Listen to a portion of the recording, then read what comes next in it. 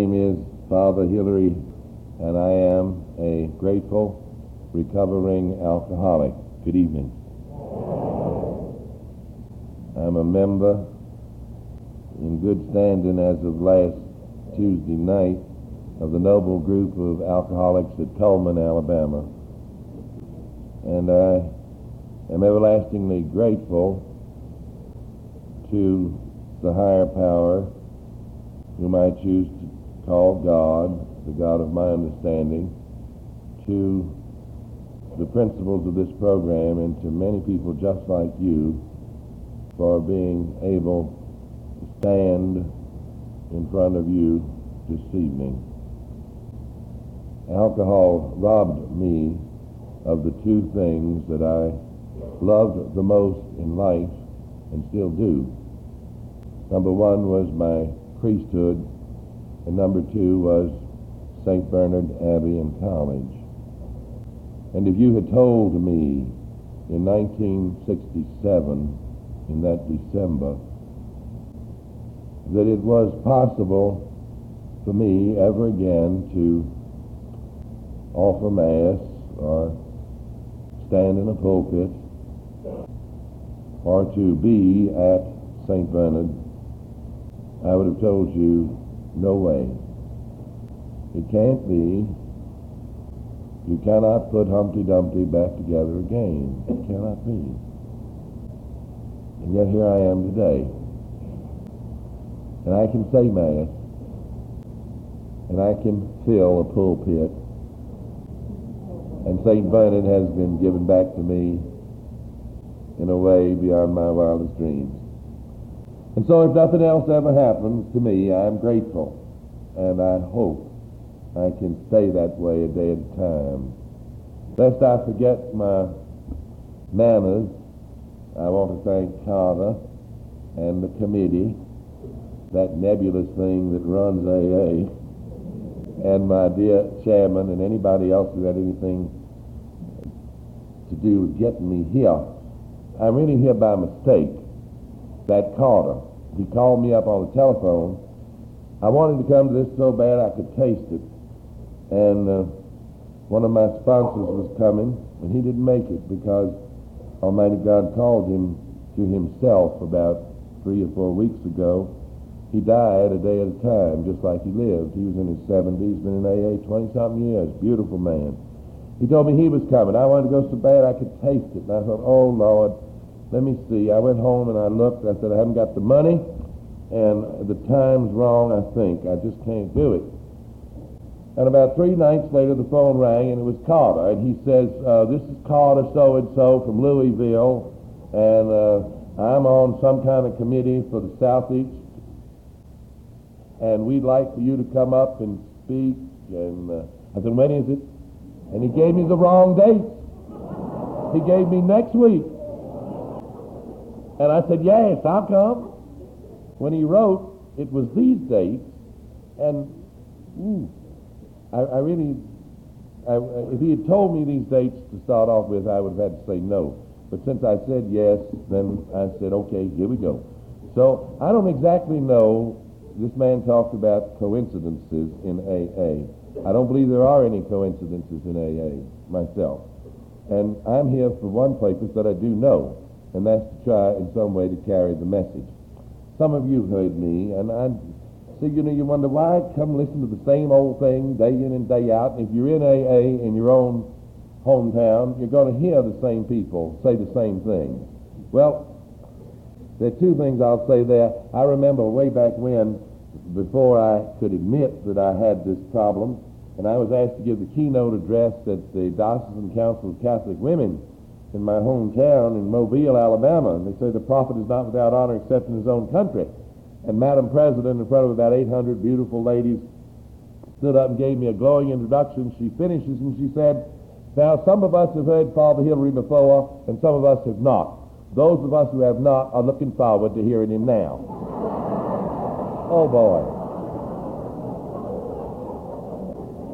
But you see, I think there's something childlike demanded in AA. A childlike faith, a childlike trust, a childlike love. I didn't say childish. You know how little children are? They say, read us or tell us the story, Goldilocks and the Three Bears, and you tell it. 3 days later, they say, tell us that story about Goldilocks and the Three Bears, and you start to tell it, and they say, oh no, that's not the way it goes. And they want to hear it again and again and again, as long as it has a happy ending. And thank God, and you all, my story today still has a happy ending today. I've never made the speech I want to make in AA. Never. I've done, the research. Every time I get asked to give a talk, in my own group, I'll say, I'm going to get up there and give them the history of alcoholism, and I'm going to give them the psychology behind it.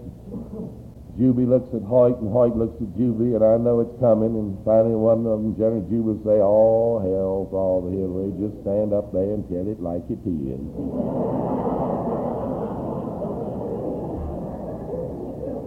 And if you're real new in this program, you should know that the big book says our stories reveal in a general way what we used to be like, what happened, what we're like now. And that's what they mean by standing up and telling it like it is. Early on, oh dear Lord, I used to worry about what is alcoholism.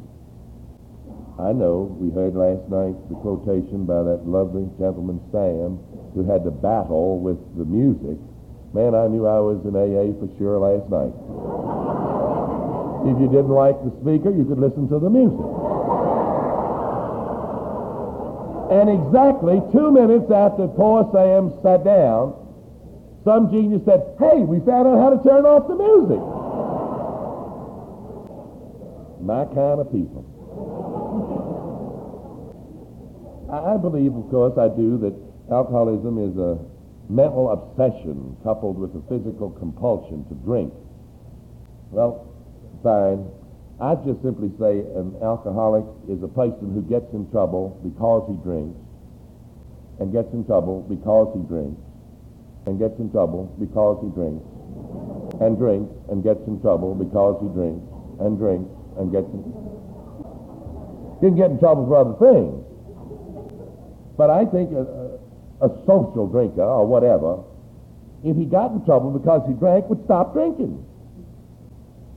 And I just worry. Why me? How come I got it? And Juby says, oh, hell's all Hillary. It don't make no difference how the jackass got into the ditch. Just get him out.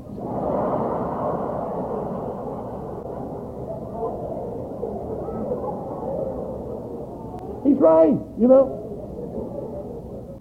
This is really a tremendous breakthrough, this act as if. It doesn't make any difference. Just get him out. Period. I couldn't identify too much with Sam last night. I wasn't a bar drinker. And I don't believe that I had an alcoholic personality. I don't know, maybe. And I never felt unwanted. The God of my understanding was not a frightening Jehovah.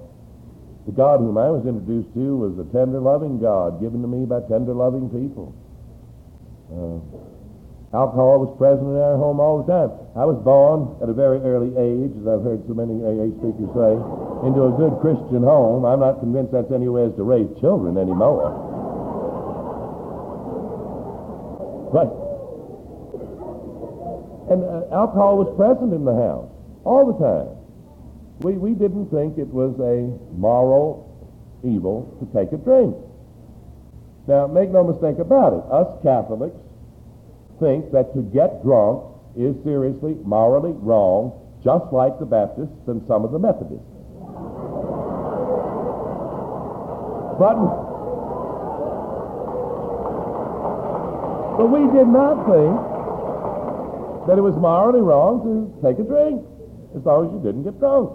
Had a great big relationship, aunts, 8 or 9 of them, all built like ice cream cones, had their own population explosion. I got 60 or 70 cousins, first cousins. I can't even count the second one, running around in Mobile. And this tribe would come together for weddings and funerals. We had one uncle, call him Harry. He's kind of leader of the pack. And, you know, to face that many relatives. Uncle Harry would always take a few drinks to steady his nerves. The only thing is he'd get so steady he couldn't move. And the uncles would have to carry him out. But if anybody was educated to learn how to drink like a gentleman, it was me. The next morning, for example, there were no recriminations. I can remember my mother saying to us kids, "You saw Uncle Harry last night. If you discover that's the way alcohol treats you, then you just shouldn't drink. But you saw the rest of your aunts and uncles, perfect ladies and gentlemen." It was there. It was part of our living. I can't remember when I had my first drink, really. I'm sure it was when I was 7 or 8 years old. A small glass of wine, mostly water, but to be with the other people, it was just there. We didn't have it every day because it was the Depression times, period. I didn't have any trouble in high school. This not belonging. Heavens, I belonged. I was in the band and I could dance, and I didn't... Oh, there were people who I saw needed this, but I didn't need it, period. That's all there was to it. In my third year of high school, my father was dead, God rest his soul. My mother thought I needed some more men in my education, and I say she sold me up the river from Mobile, Alabama, to the tender mercies of the Benedictine monks at Coleman, and I never got away. But again, I had a grand time. I came to know the parents, the homes of the boys from Coleman, and you know what?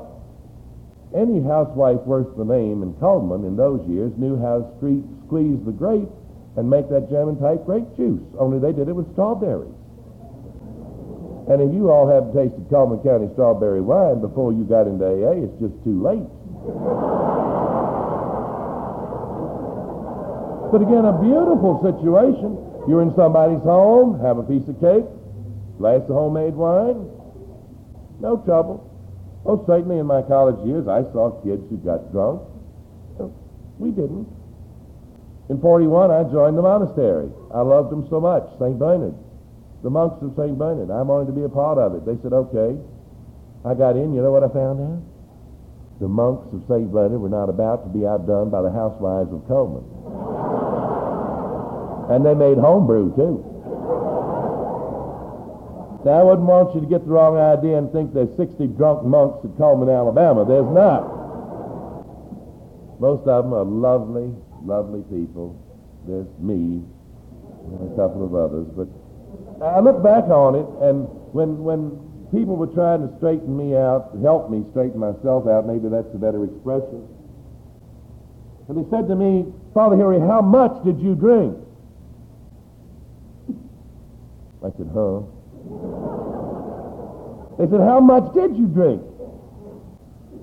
Well, I'm trying to get a little bit more honest. I said, "Well, I guess I just have to say that after 19 and a half years old, when I went into the monastery, I always drank as much as I could, as long as I could, as long as there was anything there to drink. I never knew once you took the cork out of the bottle, you were supposed to put it back in. We always threw them away. There was no use in keeping the cork. Again, the monks didn't drink that much. It was on the feast days, maybe for an hour in the evening. But I do see today that I was always the first one there and the last one to leave. And I thoroughly enjoyed it, and I was always looking forward to the next time. Along at Christmas time, mind you, I'm 19 and a half years old. We're having a little longer party, maybe 3 hours a meeting. We set up prayers. I went, had a great time. The next morning, we're up, went to prayers, doing my wake. In the middle of the morning, though, I said, "Say, something funny happened last night." That party didn't get over till 11:15, 11:30. Last thing I remember is a little after 9 o'clock when 4 of the monks got up to do the night before Christmas. 9 o'clock, 11:30, 9, 10, 11. Wonder what happened. Well, now, if you're a mass persuasion, you know what happened. I began to slip around and try to find out what did happen. You know what I found out? Nothing. That apparently I functioned as normally as I ever functioned. I stayed again till the last shot was fired.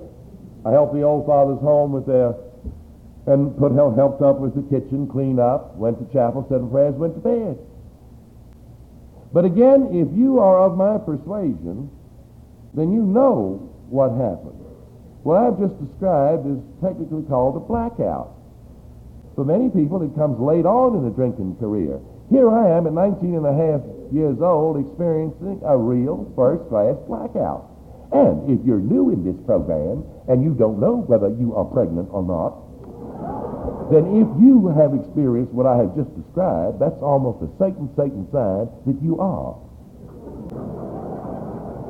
And however you have gotten here, you're in the right place.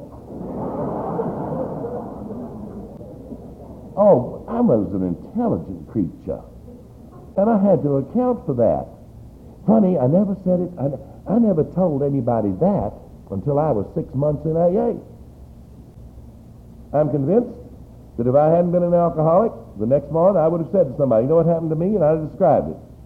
And maybe they'd said, if they'd had any insight, said, hey kid, what you've just described is a Satan sign that you ought to just leave alcohol alone.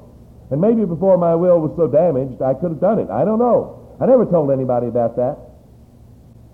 I said to myself, it must have been the cheese. We cannot distinguish between the true and the false. At 19 and a half years old. Interesting. Go on to study in Kansas. The monks out there, they all belong to the WCTU. They don't drink. Want to bet? I told you I never could qualify as a bar drinker. If I had to be in a category of drinkers, I would have to be categorized as a chicken house drinker. There's a lot going on in the chicken houses of North Alabama than just raising them chickens. And in Kansas, that's where they did it, in the chicken house.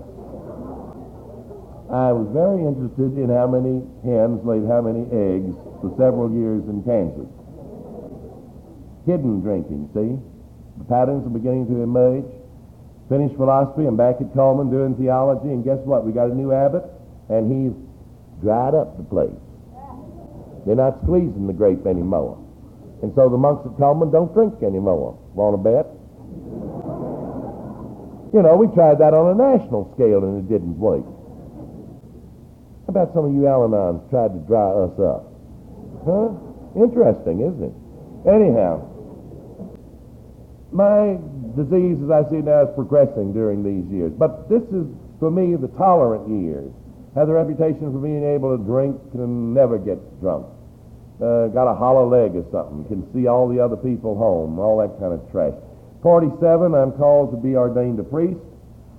And I got news for you. If in 47 there had been any overt indications that Hillary Draper was a drunk, the Archbishop would never have ordained me a priest. The Catholic Church has got enough trouble without ordaining drunk monks.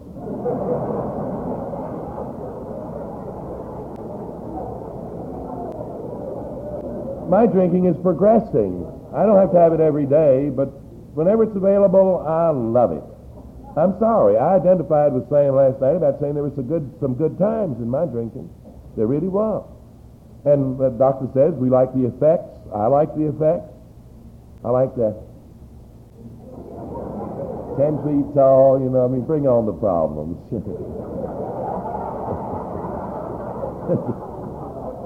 With one hand behind me, you know. I like the taste. I did. I love to roll it around my teeth. I did. I'm sorry. If that's upsetting to some of you new people in the program, well, that's my story. I can't help it. I can't help that. I say I don't get in any trouble, but I do. I'm developing these frightful personality clashes with the boss. I think you can have personality clashes without alcohol, but I'm convinced that if alcohol is in the picture, you're not going to resolve the clashes until you do something about the alcohol. I don't do anything about the alcohol. I don't know I got a problem. I get a geographical cure removal before I know what that is. I get sent, well, I might as well confess, I get sent to Barberville, Kentucky. You know, down there in the southeastern corner where Kentucky and Tennessee and Virginia come together around the Cumberland Gap area, what President Johnson some years ago declared a disaster area. I knew it was a disaster in 51. Oh, don't talk to me. Place more than I'm there, though.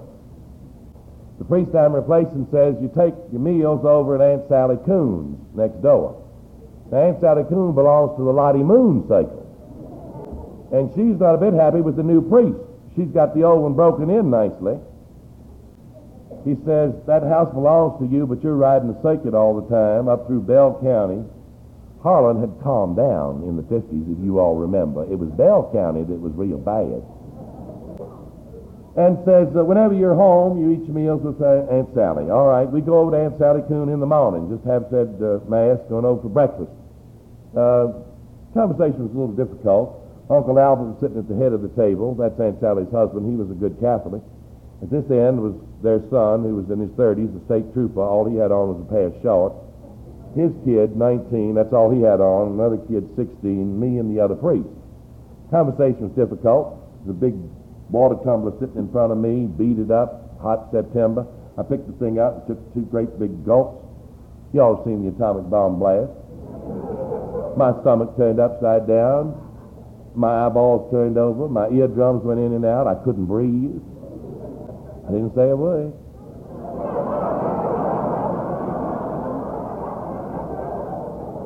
I just looked. Uncle Albert had one, the other priest had one, and the trooper had one. The kids didn't get it. After breakfast, when we were stepping high over the weeds going back to the church, I said to the priest, what in God's holy name was in that water glass? He said, moonshine, 120 proof. I said, for breakfast? He says, anytime you can get it.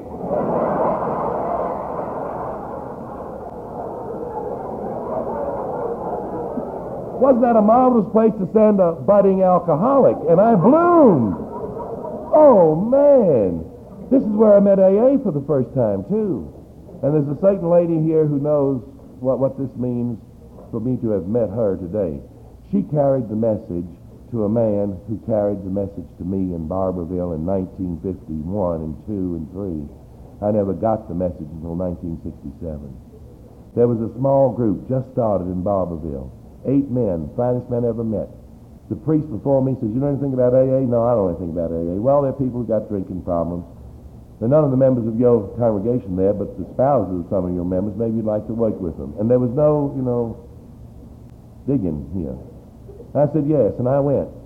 They gave me the big book to read. They let me go to the open meetings. They gave me the who me. They gave me the 13 questions. I read the whole thing, listened to everything, and said, a wonderful program for my brother Tom. They would never let me go to a closed meeting and made me so mad. I thought, I was a big prayer in the AA. I felt sorry for them, those poor devils. I could drink. And whatever happened to them, they had just loused it up. They couldn't drink. Poor people. I'm convinced today that many times the subject of the closed meetings in Barberville in those years was, what are we going to do with that young priest at the end of Pine Street who walks like a duck, who quacks like a duck, who smells like a duck, and who doesn't know he's a duck? After I'd been in AA about 2.5 years, I made my first conference talk. This is how I found out about it. I was sitting at the desk in the office, and I got this letter from Tom P. over in Bolton. Some of you may know him. He's one of my sponsors. This letter was a copy, thermofax copy, of a letter he had written to somebody over in Mississippi, and it said, Dear Woody, Father Hillary will be delighted to speak on the program of the Mississippi State Conference for Alcoholics Anonymous in the Heidelberg Hotel at Jackson, Mississippi, August the 1st to the 4th. Paragraph. I know, for I shall bring him. Paragraph. It doesn't matter where you put him on the program, because we will be there from the beginning and we will stay to the end. Sincerely yours, Tom P. Now, I read that letter, and I'm telling you the truth. I'd been 2 years and over. It was 2.5 years, I think. And I read that letter, and I said, I can't do that. I just can't do that. I can't go over in Bishop Giroux's backyard and stand up and say, my name is Father Hillary, and I am an alcoholic. I can't do it. Well, I talk to myself. I don't know about you all. I did when I was drunk, and I still do.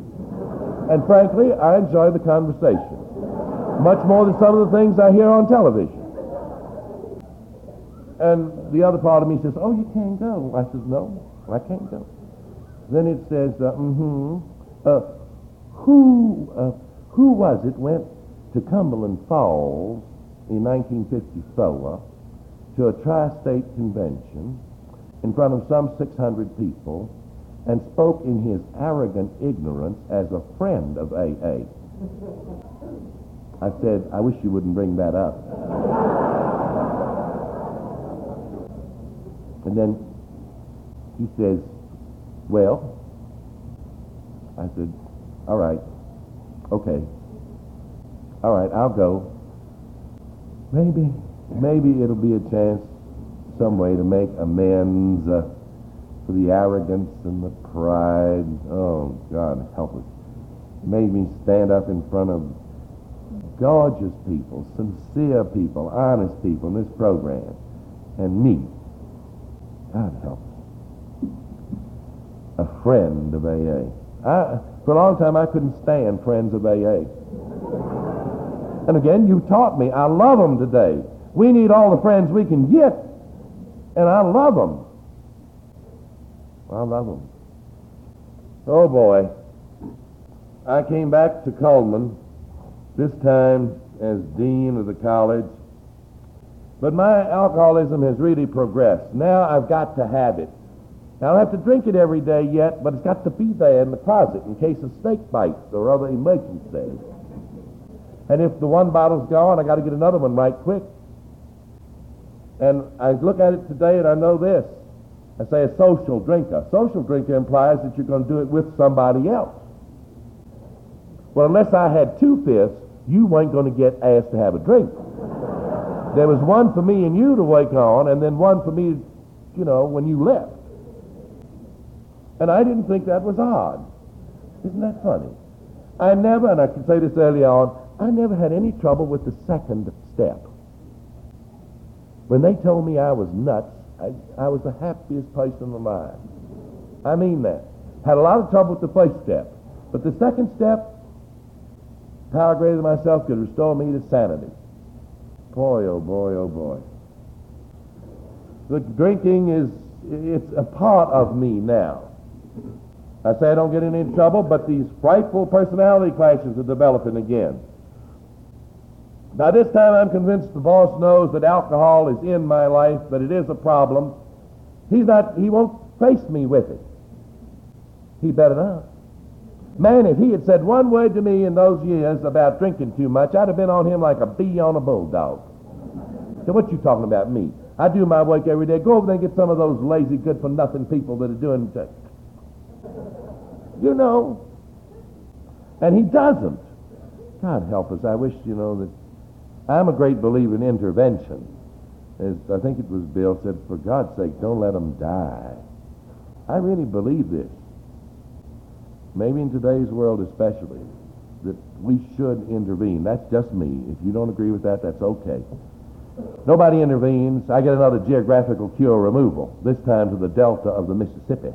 Now, I always thought that was in southwest Louisiana, but it's not. It begins in the lobby of the Peabody Hotel in Memphis, Tennessee. And it extends down the river, 40 miles on the Mississippi side and 20 miles on the Arkansas side, and you come to Yazoo City. And if you think you know the South and you haven't lived in the delta of the Mississippi, you don't know nothing. Those people don't know the Civil War was lost. They don't even know it was fought and couldn't care less. This was the 60s. Long, dry, hot summers. Mississippi was dry. I thought I had come to paradise. Pick up the telephone and say, Mamie. She say, be right there, Paul. Father Malachi tells me when I tell you that, I must be sure you understand that Mamie was the bootlegger.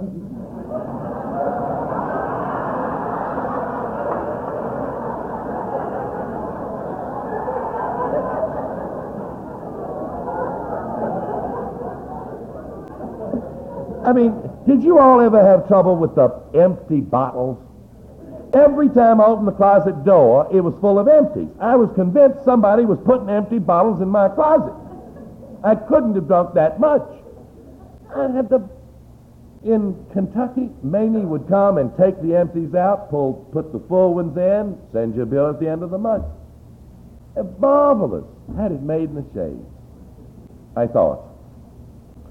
I agree with Sam and the people who say we come apart spiritually, mentally, and last of all, physically. And by this time, ladies and gentlemen, I had really begun to come apart spiritually. And I think to some extent already mentally. But spiritually, oh, mercy. By this time, I had to admit I had a problem because other people were telling me I had a problem. Other priests were saying to me, Father Henry, you know, the other night at the 40 hours devotion, afterwards at supper, you couldn't drive that car home. You're drinking too much. You better watch it, you know. This is not news to you, but it has a special twist. How many of y'all lost the automobile? You know? But I say special twist to me because they're saying, where did you put the car? It doesn't belong to you. I don't know where I put the car. Oh, I used to hate that. Look out there and there's no car. Where's the car? I don't know where the car is. Oh, yeah, it's funny now, but it wasn't funny then. What you going to do if you are, say, a deacon in the Baptist church, a steward in the Methodist church, an elder of the Presbyterian church, a member of the parish council, if you discover incontrovertibly that the pastors are drunk, you going to tell him? Especially in the Catholic Church where the priest still signs the checks. You going to bail that cat? You're looking at one that got bailed. 3 of the finest men I ever knew in that parish in Kentucky, in Mississippi, Shaw, came to me, and I know what it cost them today. And they said, Father Hillary, we love you very much, and we think you have done a marvelous job in this church. But there is no way you can deny at Mrs. So-and-so's wedding you had too much to drink. That's the way they put it. What they meant, you were falling down drunk. And at the reception following so-and-so, you were drunk in public. Oh, boy. But now listen to the rest of it. They said, now, we're not going to the bishop over this because we know that with a little willpower, the grace of God, prayer, and the sacraments, you can get on the top of this. And I believed them, the more fool I. What willpower did I have left? I could no more stop drinking. You say, how about you, alcohol? I wanted to stop. I kept saying to myself, I can stop, but I couldn't. But I wanted to. What willpower did I have left? I had made a mockery of the sacraments. Prayer, the only prayer I knew how to say was, Dear God, get me out of this one and I'll never do it again.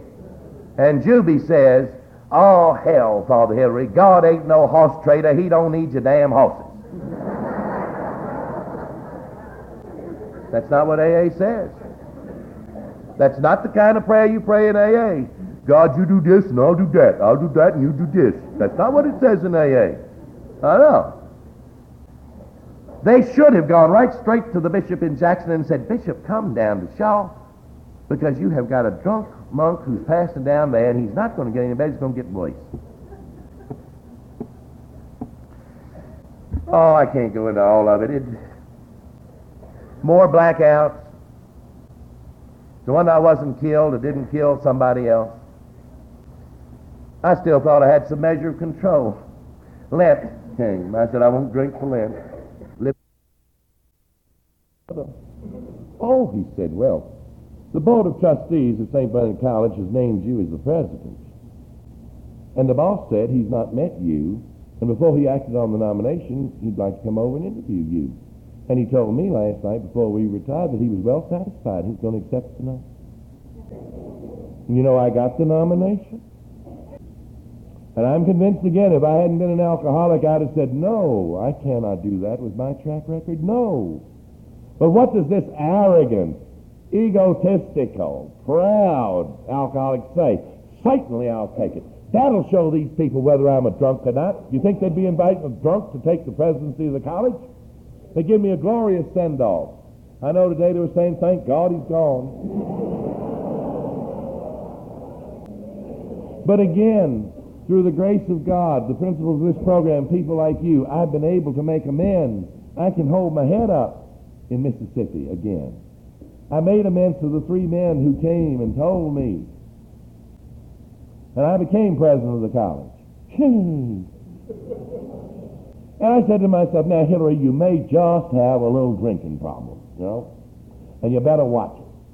No, boy. I'm telling you the truth. I had read that you couldn't get drunk on beer. So I decided I was going to drink nothing but beer.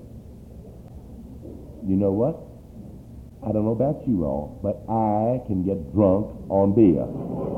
It takes a little longer, but I can get drunk on beer. And just as sick, too. So I decided if the effects were the same, there's no sense in just drinking beer. I rationalized that one out. They told me I should drink only scotch. I drank only scotch. They said you won't have the hangovers. Your head won't hurt so bad. You know what? It hurt worse. So I gave up.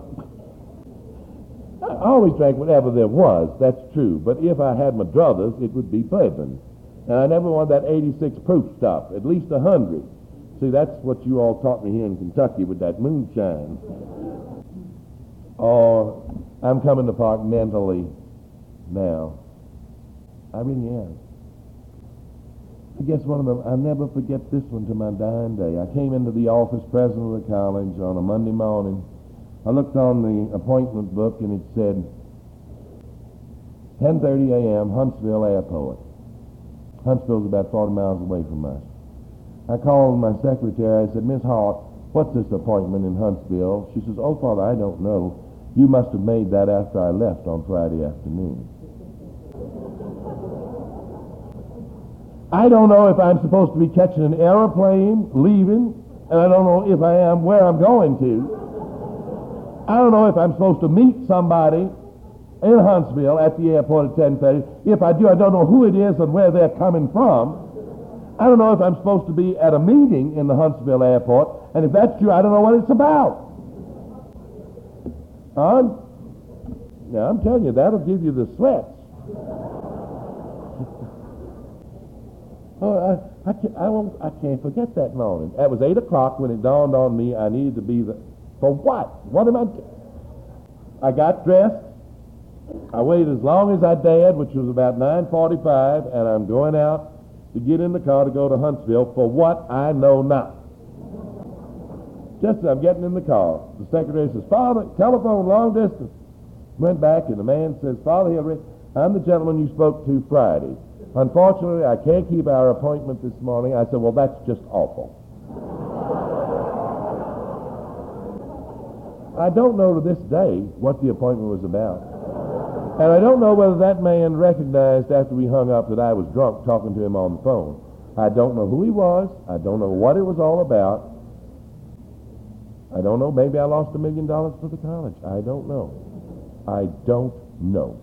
The end finally came in December of 1967 when the president of the college was supposed to make a State of the Union message in front of the Board of Trustees, the Board of Governors, the faculty, the Student Government Association, name the important people, and they were there at 8 o'clock after supper.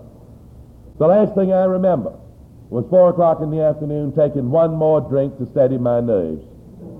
And I don't remember, as God is my witness, another thing until the next morning.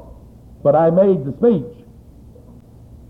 I'm walking around that campus the next morning, figuratively, with my throat slit from my ear to ear, and I don't even know it. I do detect a little coolness in the atmosphere.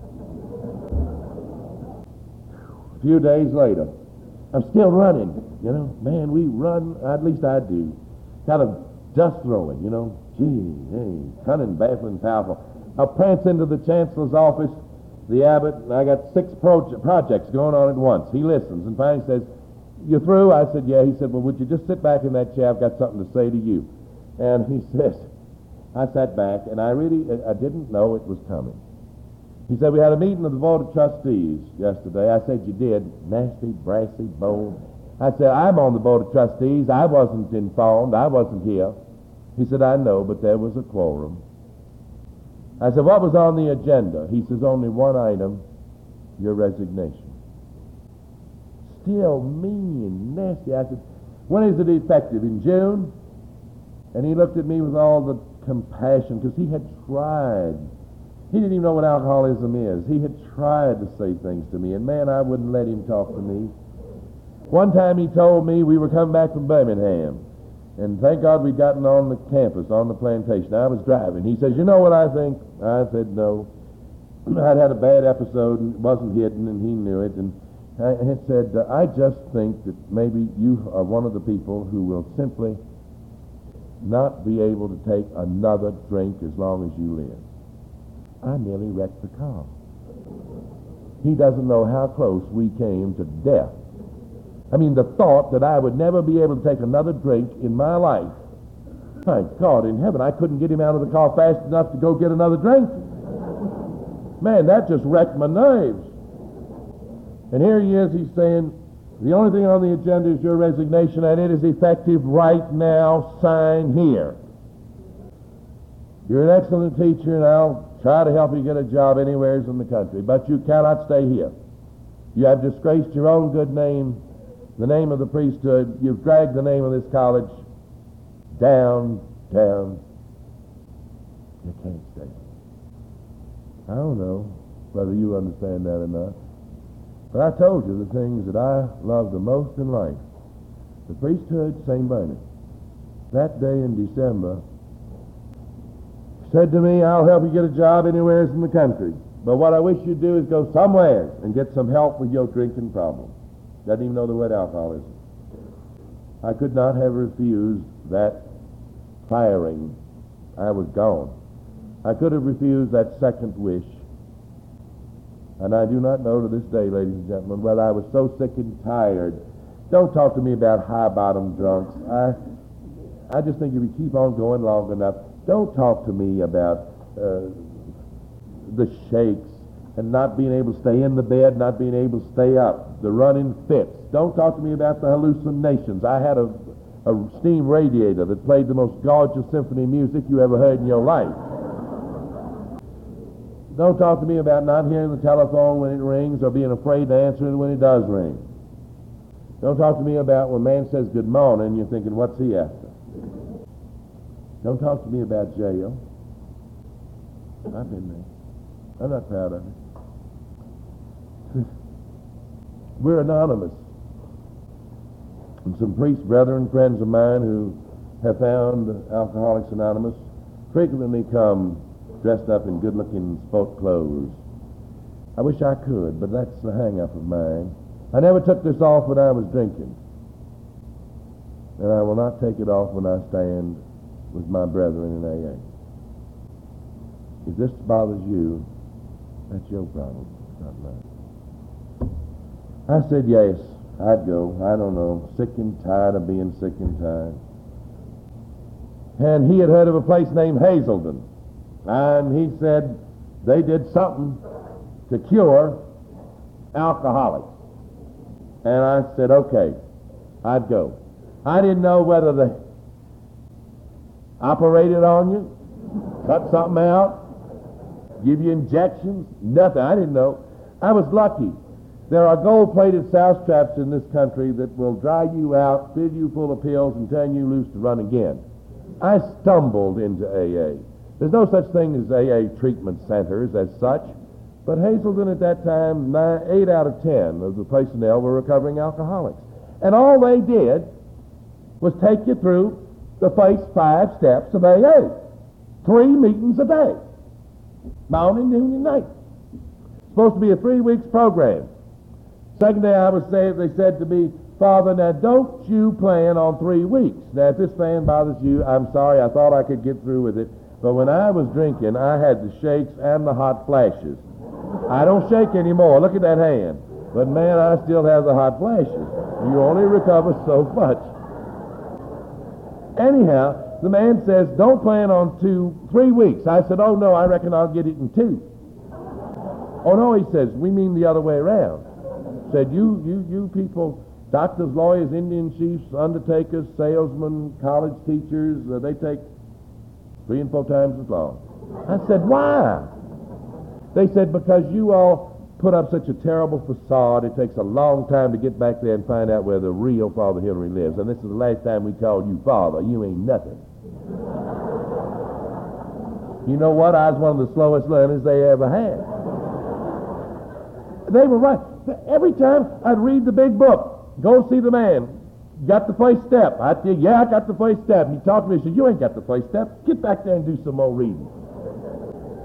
They kept me on the first step a month. All day long. 3 meetings a day. I'm a great believer in going to meetings. I tell you, if you're new in this program, all I'm saying, for me to get dry, it took 3 meetings a day, 9 weeks.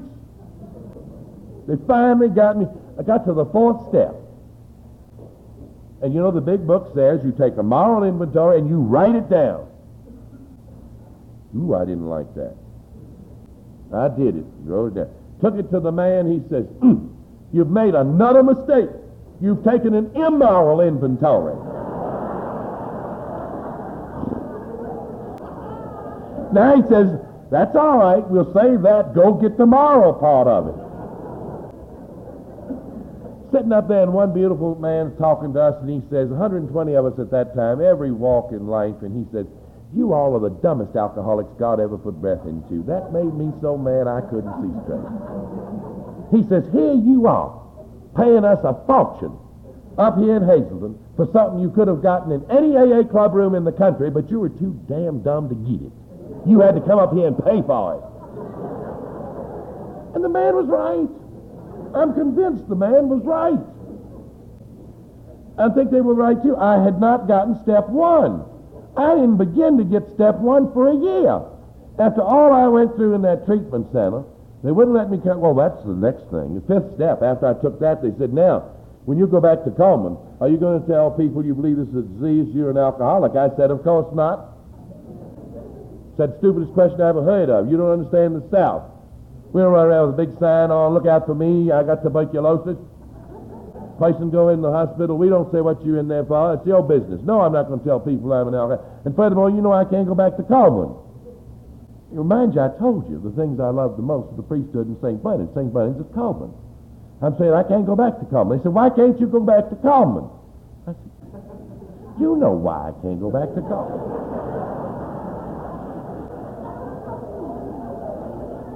Said, why can't you go back to Coleman?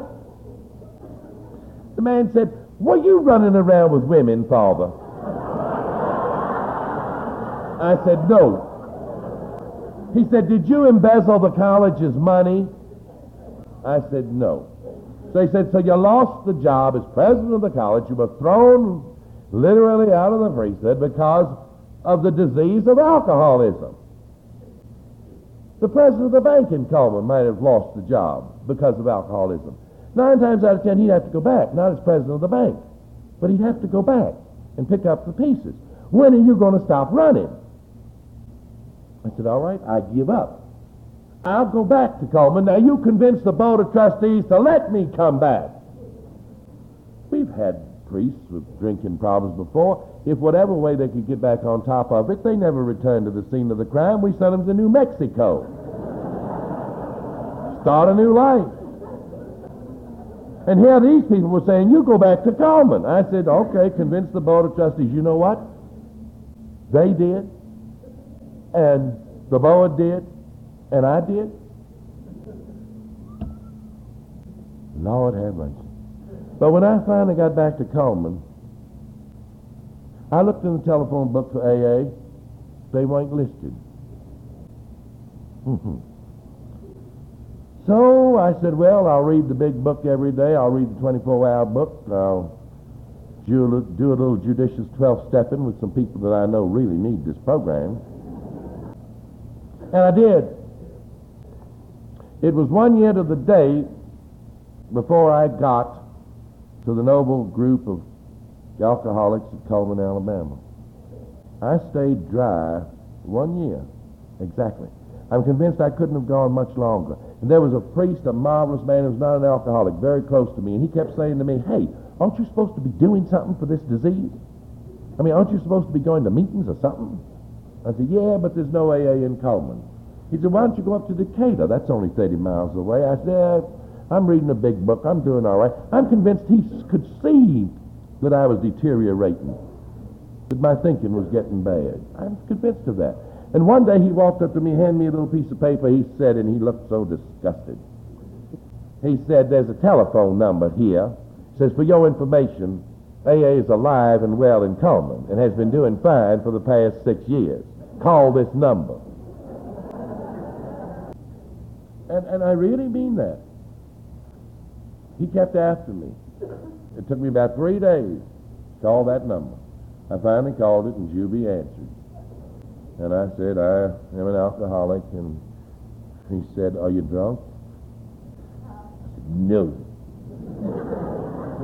Cried.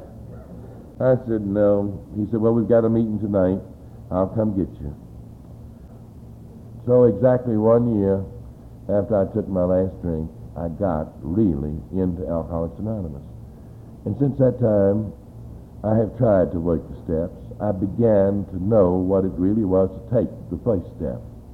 And for me, that was really important. I made so many classical mistakes in AA. But thank God they were just as tolerant as they could be of me. I'll never forget, after I left the treatment center, they sent me to New England until the school year would be over. And I got in with some alcoholic priests up there, and they were beautiful people. And when I was leaving New England and knew I had to go back to Alabama, I said to this one priest who had been in AA for years and who was helping other priests, I said, "Now, Father, I'm going back to Alabama, and I know they haven't got any alcoholic, any group of priests in Alabama, but I know a lot of priests who need it. When I get back, you think I ought to start a new group right away?" At this time, I had been dry about 90 days. And that good man looked at me and he said, "Sit down, Father Gilbert." And I said, he says, "Now I suggest that when you go back to Coleman, you try to find an AA club that will let you in. And if you find one, I suggest that you get in and find a corner and sit down and keep your mouth shut for 1 year." He says, "If at the end of the year you find that you are still sober, then you might begin to start to think about starting a new group." I mean, that's been the history of my life in AA. All the classical mistakes. Imagine me, the priest. One night in a closed meeting, I said to that Coleman group, "I'm tired of hearing about this. My life is unmanageable. If I don't manage it, who's going to?" This silence, And Juby looks at Hoyt, and Hoyt looks at Juby. And they said, "Well, Father," and they're foot-washing Baptists and Church of Christ members. They said, "Well, Father, there's 2 steps. One of them said, sought through prayer and meditation to improve our will. And the other one was the 3rd step, which said, made a decision to take." I mean, some people get better quicker than others. I just was slow. But I'm going to quit now. It has been the most marvelous thing in the world to me once I got into AA. And that is to let people come close enough to me to try to help me, to love me enough to teach me how to love somebody else. It's AA who's given me back the God of my understanding. It's AA who's let me once again learn how to pray. It's AA who's taught me to try to find the will of God and pray for the power to carry that out. Nobody wants a drunk, but nobody. And especially not a drunk preacher. Nobody wants them. I need AA today like I never needed it before. My sponsors tell me I have to tell you this. What's happened to me, I suppose the biggest thing is, 2 years ago now, come August, we're in August, 2 years ago, the monks of St. Bernard elected me the 7th abbot of St. Bernard and the chancellor of the college.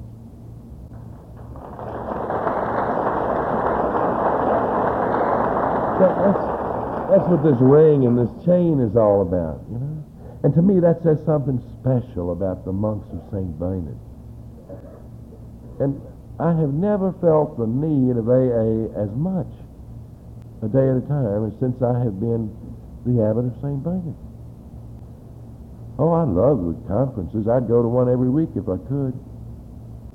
But I realize, of course, that's, as somebody said, the icing on the cake, and it is. But where it's at, it's in your own home group. And I want to be known as a member of the Cullman group of Alcoholics Anonymous. That's the only thing that lets me live a day at a time. I'm right on schedule. I want to go into the commercial and then have done. I'm going to tell you this, it may take longer than 2 minutes. I started talking at 10 minutes after 3, and it's now 8 minutes after 4. So I'm going to stay within an hour, because we at Cullman are very nervous alcoholics, and we can't stand much more than an hour of talking. Things just, you know. I'm a preacher, so I'm going to refer to the other big book. There's a place named Bethany, and there was a family lived in Bethany, 2 sisters and a brother, Martha and Mary and Lazarus. If you read the scriptures, they were great friends of Christ, the rabbis. And whenever things were really pressing on him, you can see him going down to spend a weekend with Martha and Mary and Lazarus. Well, Lazarus got real sick. Christ wasn't there. You got to get this Martha in perspective. This Martha was the one, you know, who had fussed about that lazy bones Mary. And Christ had said to her, Martha, Martha, thou art worried about many things. Only one thing is necessary, and Mary's chosen the better part, which won't be taken away from her. But Martha's got personality problems, and she doesn't change overnight. And she sent word down there in Galilee to that hot-shot rabbi that Lazarus is sick. I mean, she knows that he's done great things for other people, so she's expecting him any day. He doesn't come. Lazarus died. Where's that big-time friend of the house? Where's that big-time man that's eating us out of house and home? All them fried chickens he's eating up down here. When we need him, where is he? I mean, that's not in the scriptures. But if you read carefully, you get Martha's character. That's what's going through Martha's mind. Because when he finally comes, she's eyeballing down the road. And there he is. And she prances out, and you have to hear what I think is the sarcasm in her voice. Rabbi, if thou hadst been here, my brother had not died. And I'll say this, old Martha, I believe, never came so close to getting a real swift.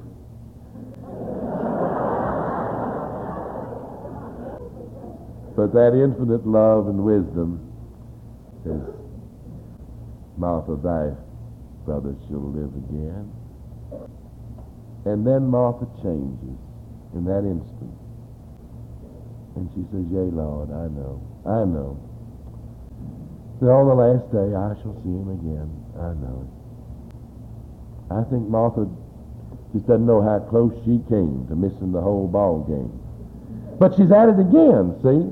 She's got maybe the first step, but she's got a lot of other problems to go on with.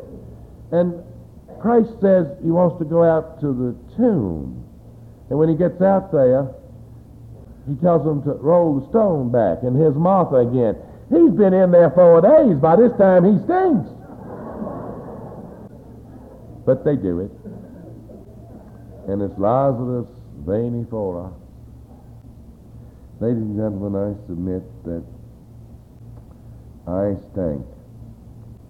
But I surely do know what Lazarus felt like when he walked out of that tomb. Thank you.